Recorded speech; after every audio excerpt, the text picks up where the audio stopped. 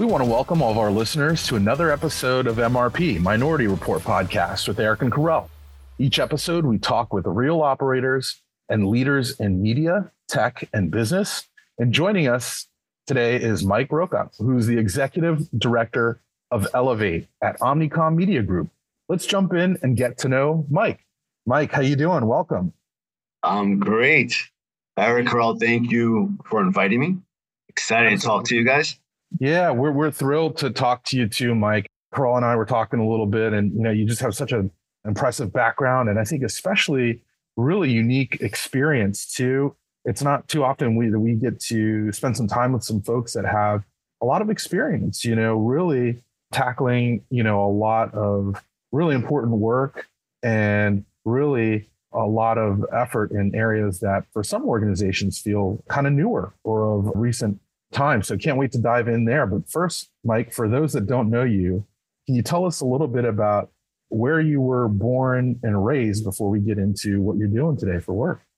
I always tell folks I'm a kid from Queens, born and raised in Middle Village, Queens, New York, youngest of four boys. My parents are from Guatemala. They immigrated to New York City in the late 60s. So I have two older brothers born in the 70s. And then there's a big gap between the two youngest boys who were born in the 80s. But we are a product of New York City. Born in the 80s, but raised in the 90s. So I'm a 90s hip hop head, Queens kid, fond memories of growing up in New York City. I went to school. I went to St. John's University in Queens. I started my career in New York in media. Then I moved down to Miami in 2006. So been here for a while now, but I'm based in New York. So I'm in New York every other week. So I still get, connected to my roots. That's great. Besides probably having to have to be tough with a bunch of brothers, getting tough quick and learning how to defend yourself. What was it like kind of growing up in that period of time? The son of parents from Guatemala, so Central Americans in New York. What was that childhood like? What was that upbringing like? That's a great question, because when I tell folks that, I'm from Queens, New York, if you look at me, I am Latino. Like you just see it and you're like, this guy's Hispanic, but folks will automatically think I'm Dominican or I'm Puerto Rican, because that's the biggest contingent of Latinos in New York City. But growing up in New York and being from Guatemala, from Central America, it was different, especially growing up in Queens and in the area where I grew up. We grew up in a predominantly Italian, Irish neighborhood. So there were very few Latino families in those times. And the Latinos that we did know, they were mainly South American. So it was a lot of Peruvians, Colombians, Ecuadorians, and those were like my parents' friends. So every time we had a birthday, it was never our birthday. It was our parents', opportunity to have a big, pachanga party in the house. And that's kind of how we grew up. But it was interesting because I lead our Hispanic BRG at Omnicom Media Group. And the other BRGs from the Asian and the Black community want to do like a cross kind of conversation between the three BRGs. So the idea was this interesting topic called What's in a Name? And they had the leads talk about their names. Mm-hmm. And everyone was like, well, Mike, your name's Mike. Like, what's in your name? I'm like, well, there's actually a big story behind my name. And it's kind of how I grew up, because my parents immigrated to New York in the late 60s. And back then, when you were Latino, like the first wave of Latinos that came to New York City were Puerto Ricans and Cubans. And when you arrived, you had to assimilate fast, right? So, yeah. And that's why I made an effort to kind of talk about my brothers and that age gap, because my two older brothers, I love them to death, but they had it the hardest because in our house, we spoke Spanish, right? Like that was what we spoke to our parents. Yeah. And my mom made a big effort, especially with me and my other brother, to kind of speak to us in English.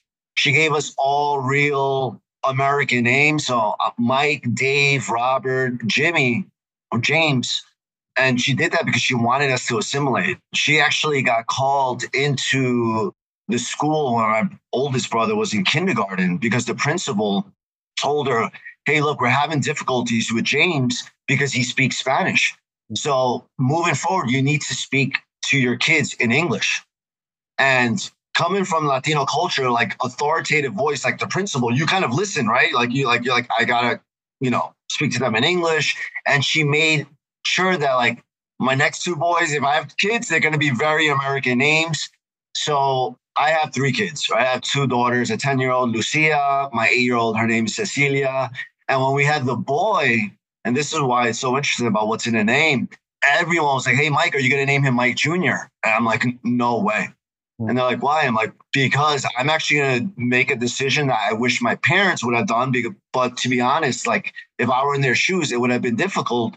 And I see where they're coming from now, but I want to kind of pay homage to that because I want to make sure my kid is as Latino as possible when you see it on paper and when you see him. So his name is Santiago Ignacio Roca. And like he is, that name, you hear it and it's a Latino, right? And that's why I want to make sure that it came through loud and clear. That's kind of the story of what's in my name and why I love my name. And I'm so proud of like the decisions my parents had to make and the times that they had to make them. But now we're living in a different world, right? Where you're embracing your culture and making sure that we're shouting that from the rooftops. That's what I was going to say, Mike. Isn't it so fascinating how we can go from one generation to another? And you're right. Your parents are doing exactly kind of what they needed to do to protect their kid, right? That was at the heart of their decision-making process.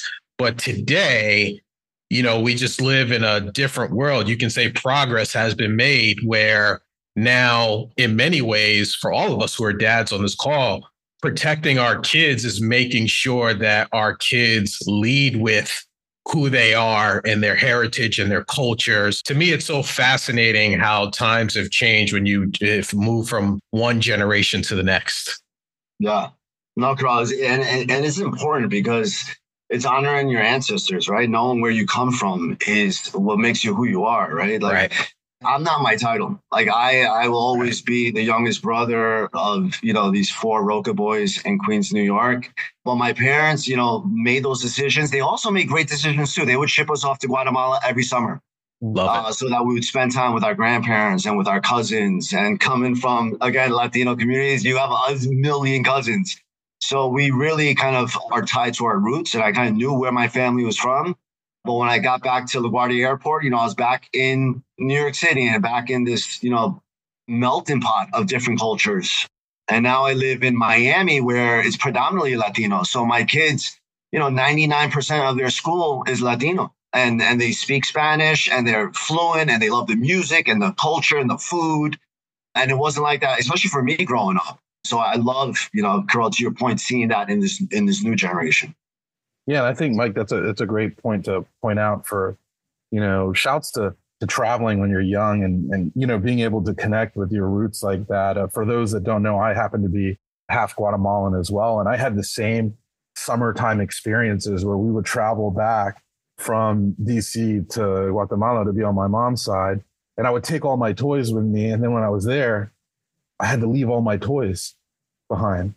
My mom would always say, look, mijo, these toys that we brought from over here, they can't get these here, right? This is going to be our way to pass these on to not only your cousins, but to like their friends. And then you're going to leave this behind and they're going to get so much joy out of this. And I learned so much. And I think children can learn so much from traveling, on how to be with each other. So I have a question for you though. Did you bring back Pollo Campero on the flight back? I absolutely did. And for those that don't know, before they opened Pollo Camperos here in the U.S., there was a super solid tradition of boarding an airplane with a bucket of fried chicken that was exclusively made there. And I had so many trips where we were not the only ones that made the whole cabin smell like delicious chicken. There might have been 10, 12 other people doing it. Yep. And one of my we're probably on the same flight. We probably were. We might be cousins. But if the airlines were smart, they would have been catering that flight. Hey, exactly. And then one time, ultimate chicken story, we got a delay. We had to stay in Miami on the way back. We had a connecting flight. My uncle, who brought the bucket, he was like, my turn to bring it, brought that and took care of it all night, put it in the fridge, next flight the next day, brought it home. We all enjoyed it together as a family back home. We haven't had it. Love it. So much fun. Mike, I've got to ask you, you're doing some big things over at Omnicom Media Group with Elevate. Can you talk to us about, what Elevate is and what it is you're doing there for those that don't know? Spend a minute explaining that, please. Yeah. I've been with Omnicom for quite a minute now. So since almost going on 18 years at OMG. So I've been at all of our agencies, OMD, Hearts and Science, PhD, and now at the center, which we call OMG. And Elevate is a center of excellence / community that helps upstream diversity in the audience and business process, right? So I think right now we're hearing a lot about supporting diverse media, which is important.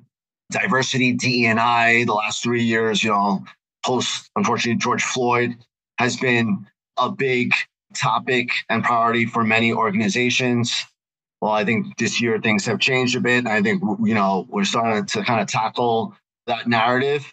But I've been in this space since 2006, right? So I've been in the weeds and minutia of ensuring that we are talking to diverse segments and looking at diverse segments as a way of growth. Multicultural, cross-cultural, whatever we call it, it's growth. And I always talk about growth. If we're not looking at future-proofing your business, you're not going to be here in 20 years, right? You're not going to be here in some categories in the next decade if you're not talking to these audiences and you're not talking to them authentically. My main mission throughout my career, especially at Omnicom, was to ensure that we build a center of excellence where we can help empower teams. Because in 2023, it's everyone's responsibility to know this, but we know the reality of how it is working in an agency or working on a marketing side or working even on the media side, that sometimes it's afterthought. These audiences tend to be a bolt-on, and what Elevate is meant to do is build it into the process so that when we do show up in the marketplace, it shows up organically. It's just part of what we do. It's second nature to work with the Group Blacks of the world, to work with the Canela Media of the world, because it just ties back to the overall strategy and business objective is to ensure that we are reaching and engaging these diverse communities, that we're talking to them rather than speaking at them and really having a dialogue with these consumers. Because I think what has happened for so long, it's all from a media perspective been about reach. And my whole mission is, yes, reach is important, but relevancy trumps reach, right? Relevancy eats, reaches, lunch, dinner, breakfast. Like, we got to be relevant with these consumers. We need to show up in the right spaces and places to truly connect with them, because you could reach them, but are you connecting with them? That's another conversation. Yeah, I 1,000% agree with you in terms of being able to connect with the consumer and being relevant. I mean, you said it, you've been in the space for some time now. This is really at the heart of, what you're passionate about, what you do every day in terms of helping brands reach the right consumer in a relevant place, right? You and I have had conversations prior to this because our companies work with each other, right? What do you think are some of the biggest challenges as to why this hasn't, if you will, scaled as much as you and I would like, in terms of marketers understanding the opportunity that's ahead of them and then doing more of reaching their audience in a relevant place, if that makes sense? I think if we look back post 2008, 2009 recession, the term total market was coined. 2010 census came out. Multicultural audiences are growing at the largest clip and contributing to the overall population growth of the US. We should have one creative campaign, one media plan that reaches all audiences, right? Because we are living in a multicultural America. I think that total market approach had a positive intention from the industry overall. What happened over the years of 2010 to 2020 was many marketers, agencies, and media partners went about total market in a different way, right? There was not a unified definition of what total market was. for one marketer, it was one thing. For one agency, it was another. And what it did was it disproportionately impacted the diverse media community, right? We saw a lot of endemic media players that have been around for decades fold, right? We saw investments in endemic players that built this marketplace decrease by huge margins in terms of their investment up from the prior decade. So post George Floyd, I think there was big interest in supporting diverse communities and talking to them authentically. I think the biggest barriers are those who walk the talk and those who just talk the talk, right? I think it is ensuring that you are putting appropriate resources because it requires resources. And I always tell our internal teams and our external teams, our clients and our partners, that it takes a village and you really have to commit. This is not an overnight thing. This is something that's going to take a 3, 5, 10-year roadmap to build out these strategies. You know, one of my biggest, I think, prides, an account that's near and dear to me, has been my experience working on State Farm at OMD. This is back in, again, I'm aging myself all over this conversation. Do it. But back in 2006, they really wanted to start speaking to the Hispanic community, right? They were hearing from their agents across the board that, hey, we have a lot of Latinos coming into our agent offices and we are not equipped. We're not speaking to them from a media, from a marketing perspective. And State Farm doubled down. They created units within State Farm to start kind of talking to these audiences. They hired agencies. They invested in media, and they became the number one insurance company amongst Latinos within 5 years by doing that, by doubling down and by committing with resources.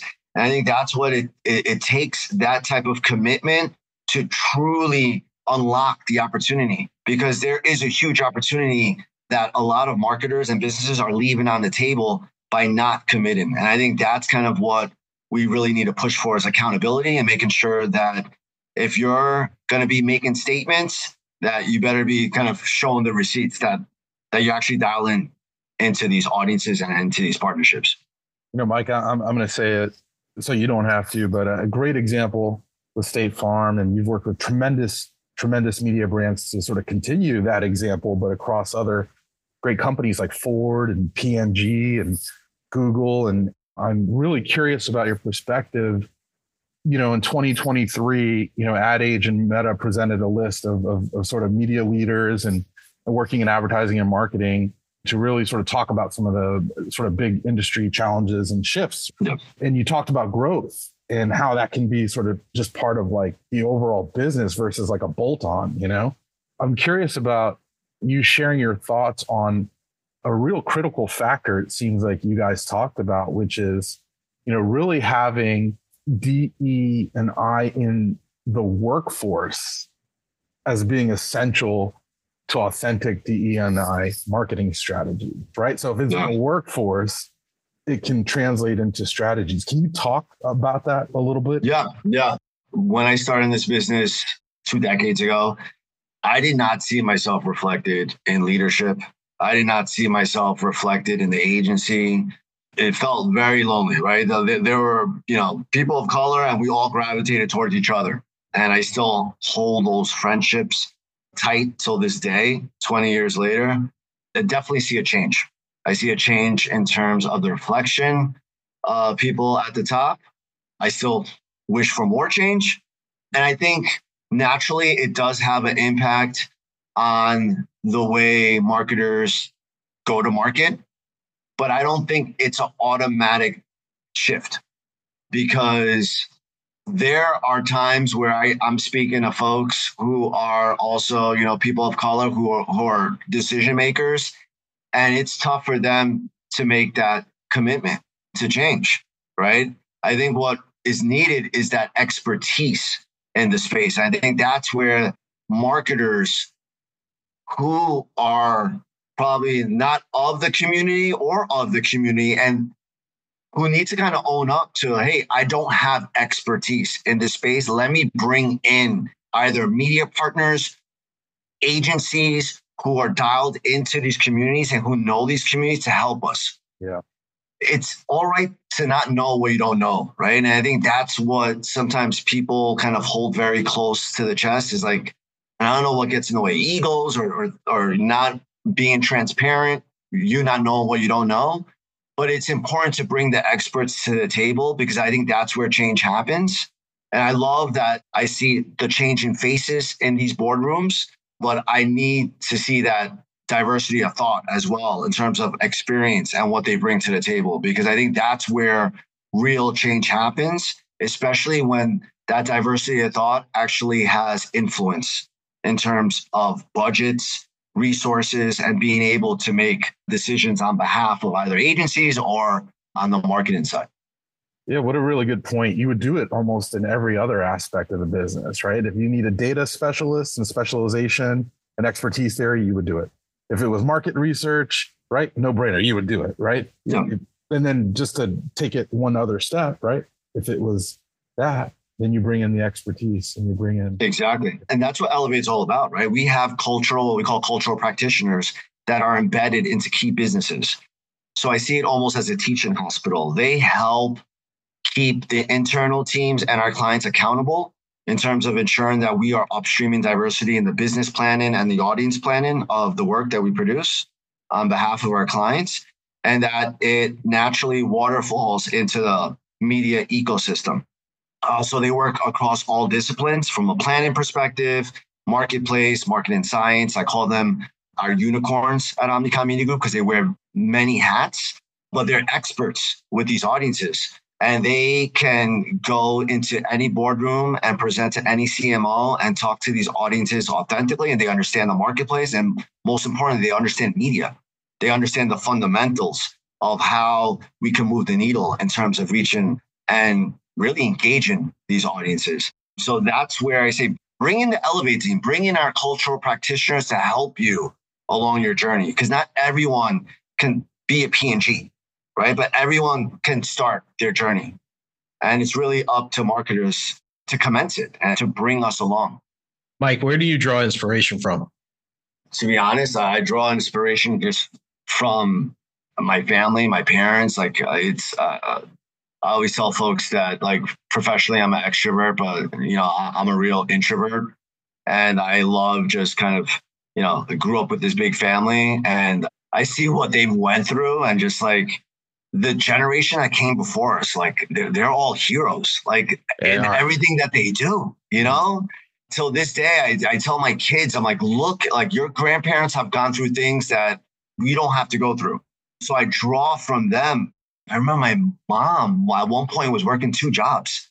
She was, taking trains at 4 a.m. in New York City in the 70s when it was like the craziest crime. And I'm like, that's nuts. For me to jump on planes and go to different clients, like I don't complain at all. Like I draw inspiration from the generation that came before us. I draw inspiration from my wife, who I can't even do this without her. She's amazing. She started in the media business as well. She teaches at University of Miami. She teaches advertising and she's a media consultant. She helps raise these 3 amazing kids that we have. But it's homegrown. Like I really draw inspiration from the 4 walls of the Roca household. But externally, like I call them my personal board of directors of the people that I grew up with in the industry because I didn't have mentors. Growing up in the industry, I didn't see myself reflected in leadership. So again, I gravitated towards people who were cut from the same cloth as me. And now, this personal board of directors have these amazing kick-ass jobs. And we all share experiences and give each other tips. And when we win something, we're the first one to give each other kudos. So I draw inspiration from them.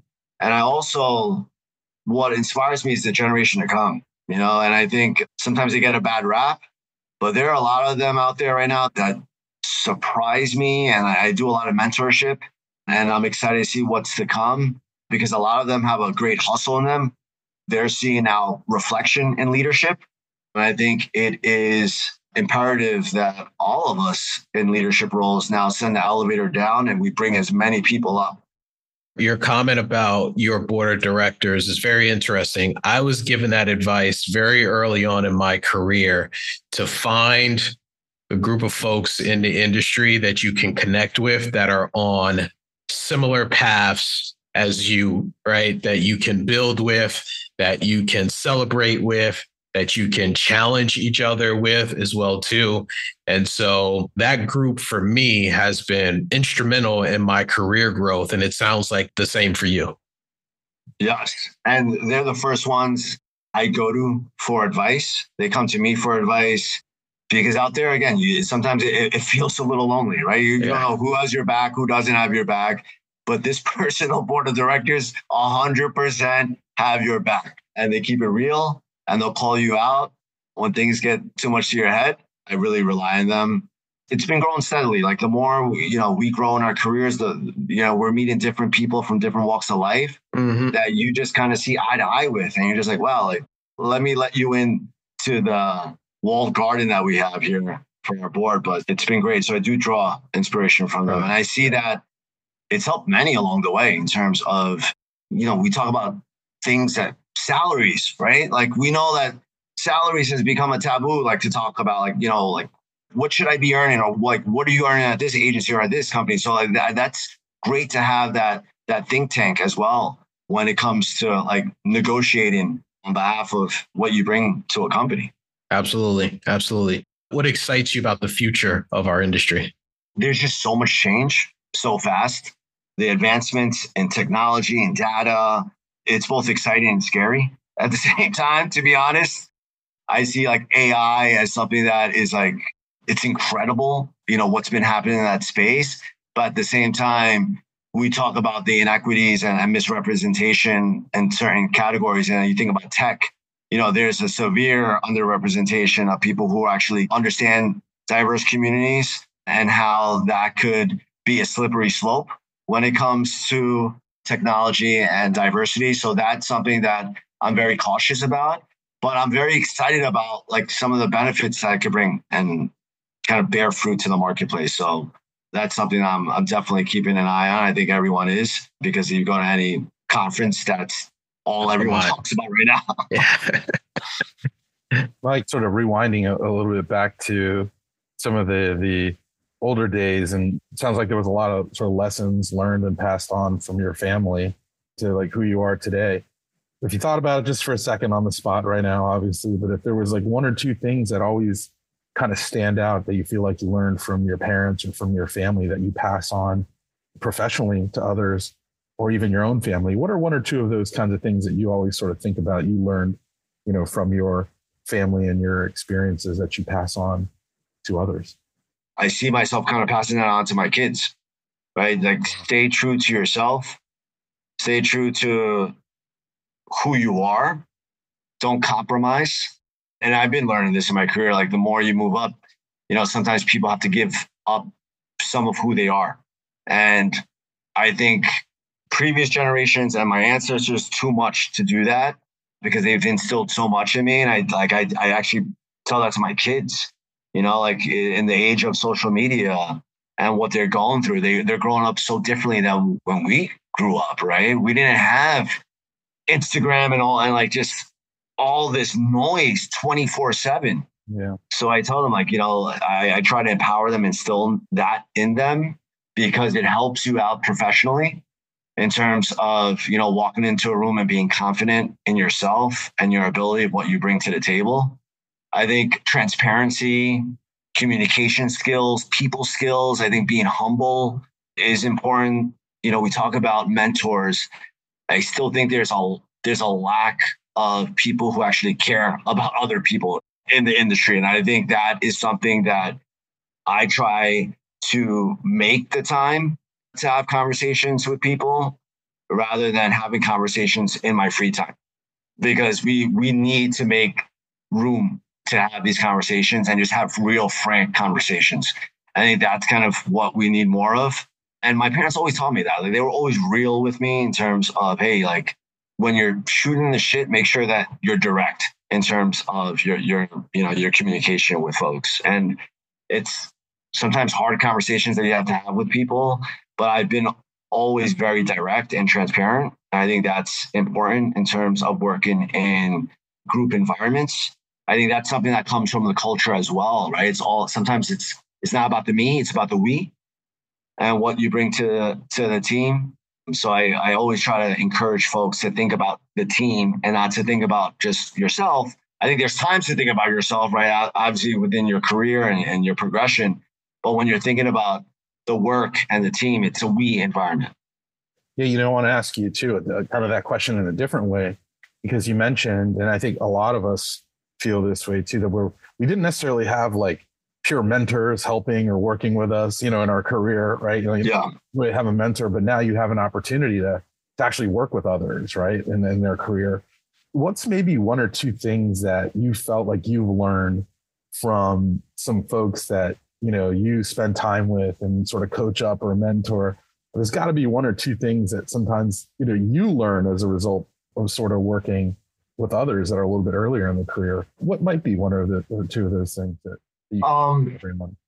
Like I said, this new generation that's coming up, they get a bad rap of maybe being entitled or, all the other kind of negative tropes that come against this generation. But if you think about what they've come up through too, great recessions, a pandemic, like all these things that it's been crazy in terms of their experience.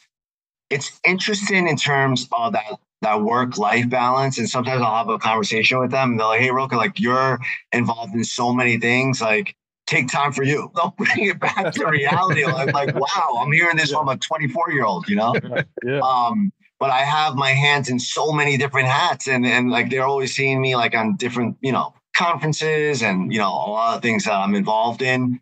So it's interesting that, they have that take because I see that they're coming up in a different world than we did, 20, or 25 years ago. And it's important. I think the pandemic taught us many lessons in terms of that work-life balance. Like, I know you guys probably travel a lot. I travel a ton for work, but I make sure that like, last week, for example, I took the family to Disney World. I put that work phone in the hotel. Like I did not bring it with me at the park. Like I made sure I was completely vested in my kids' experience and just making sure that my mind was just in the moment rather than in my phone and in like what's coming down the pike. And I think that's sometimes that has come up in conversations I've had with some of the younger folks that I mentor. And I love that, and I don't think that's something negative about them. I think it's a positive that, like we need to kind of balance these two worlds to make for a healthy human being. Very true. Very true. What advice would Mike today give to Mike first starting out in his career? To a younger Mike would be just stay the course. I think earlier in my career, growing up in New York City, like graduating from college, and I remember making the first salary I made at MediaVest at the time. I could have almost been on welfare. Like it was so bad, the salary. And I remember making decisions and jumping from shop to shop earlier in my career because you were just chasing the dollar. The dollar. And you weren't really focusing on your growth within the organization. And that's why I always go back to like having mentors and having people who can really help you, like say, Mike, just stay the course. The money will come. Just focus on the work and focus on building your skill set and the money will come. And it does. All that comes at its time. If you really dedicate yourself, and that's kind of what I've been doing in terms of mentorship is like, just focus on building these core skills and fundamentals and the money will come. Don't chase the salaries. And I think a lot of folks were doing that, especially during the Great Resignation. A lot of people are moving from agency to agency, media partner to media partner, client to client. I was talking to some of these young kids who they were making 50% increases, 80% increases from salary to salary. I'm like, be careful because this ride's not going to last too long. Like you have it good in this place. Sometimes I'd rather be in a company where I know kind of like where the pitfalls are versus a company where you're coming in new and green and not understanding where those landmines are. So thinking about long-term and the long game versus, short-term gains. I think that's one of my biggest regrets in the beginning of my career. And I wish I would have told younger Mike, just stay put, man. Don't worry about money. It's going to come. in due time. Yeah, great advice. Know exactly what you mean. All right, fun question. What's in the music rotation right now? Oh my God, this is embarrassing right now. My life is completely taken over by my girls, my 10-year-old, my 8-year-old girls.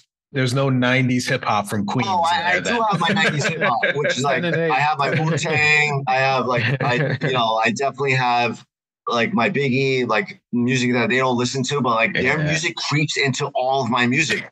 So I'll be at the gym and then all of a sudden I'm listening to like a Taylor Swift song. Like, what is happening here? So their music seeping into my world. But I am 100% a 90s hip hop head.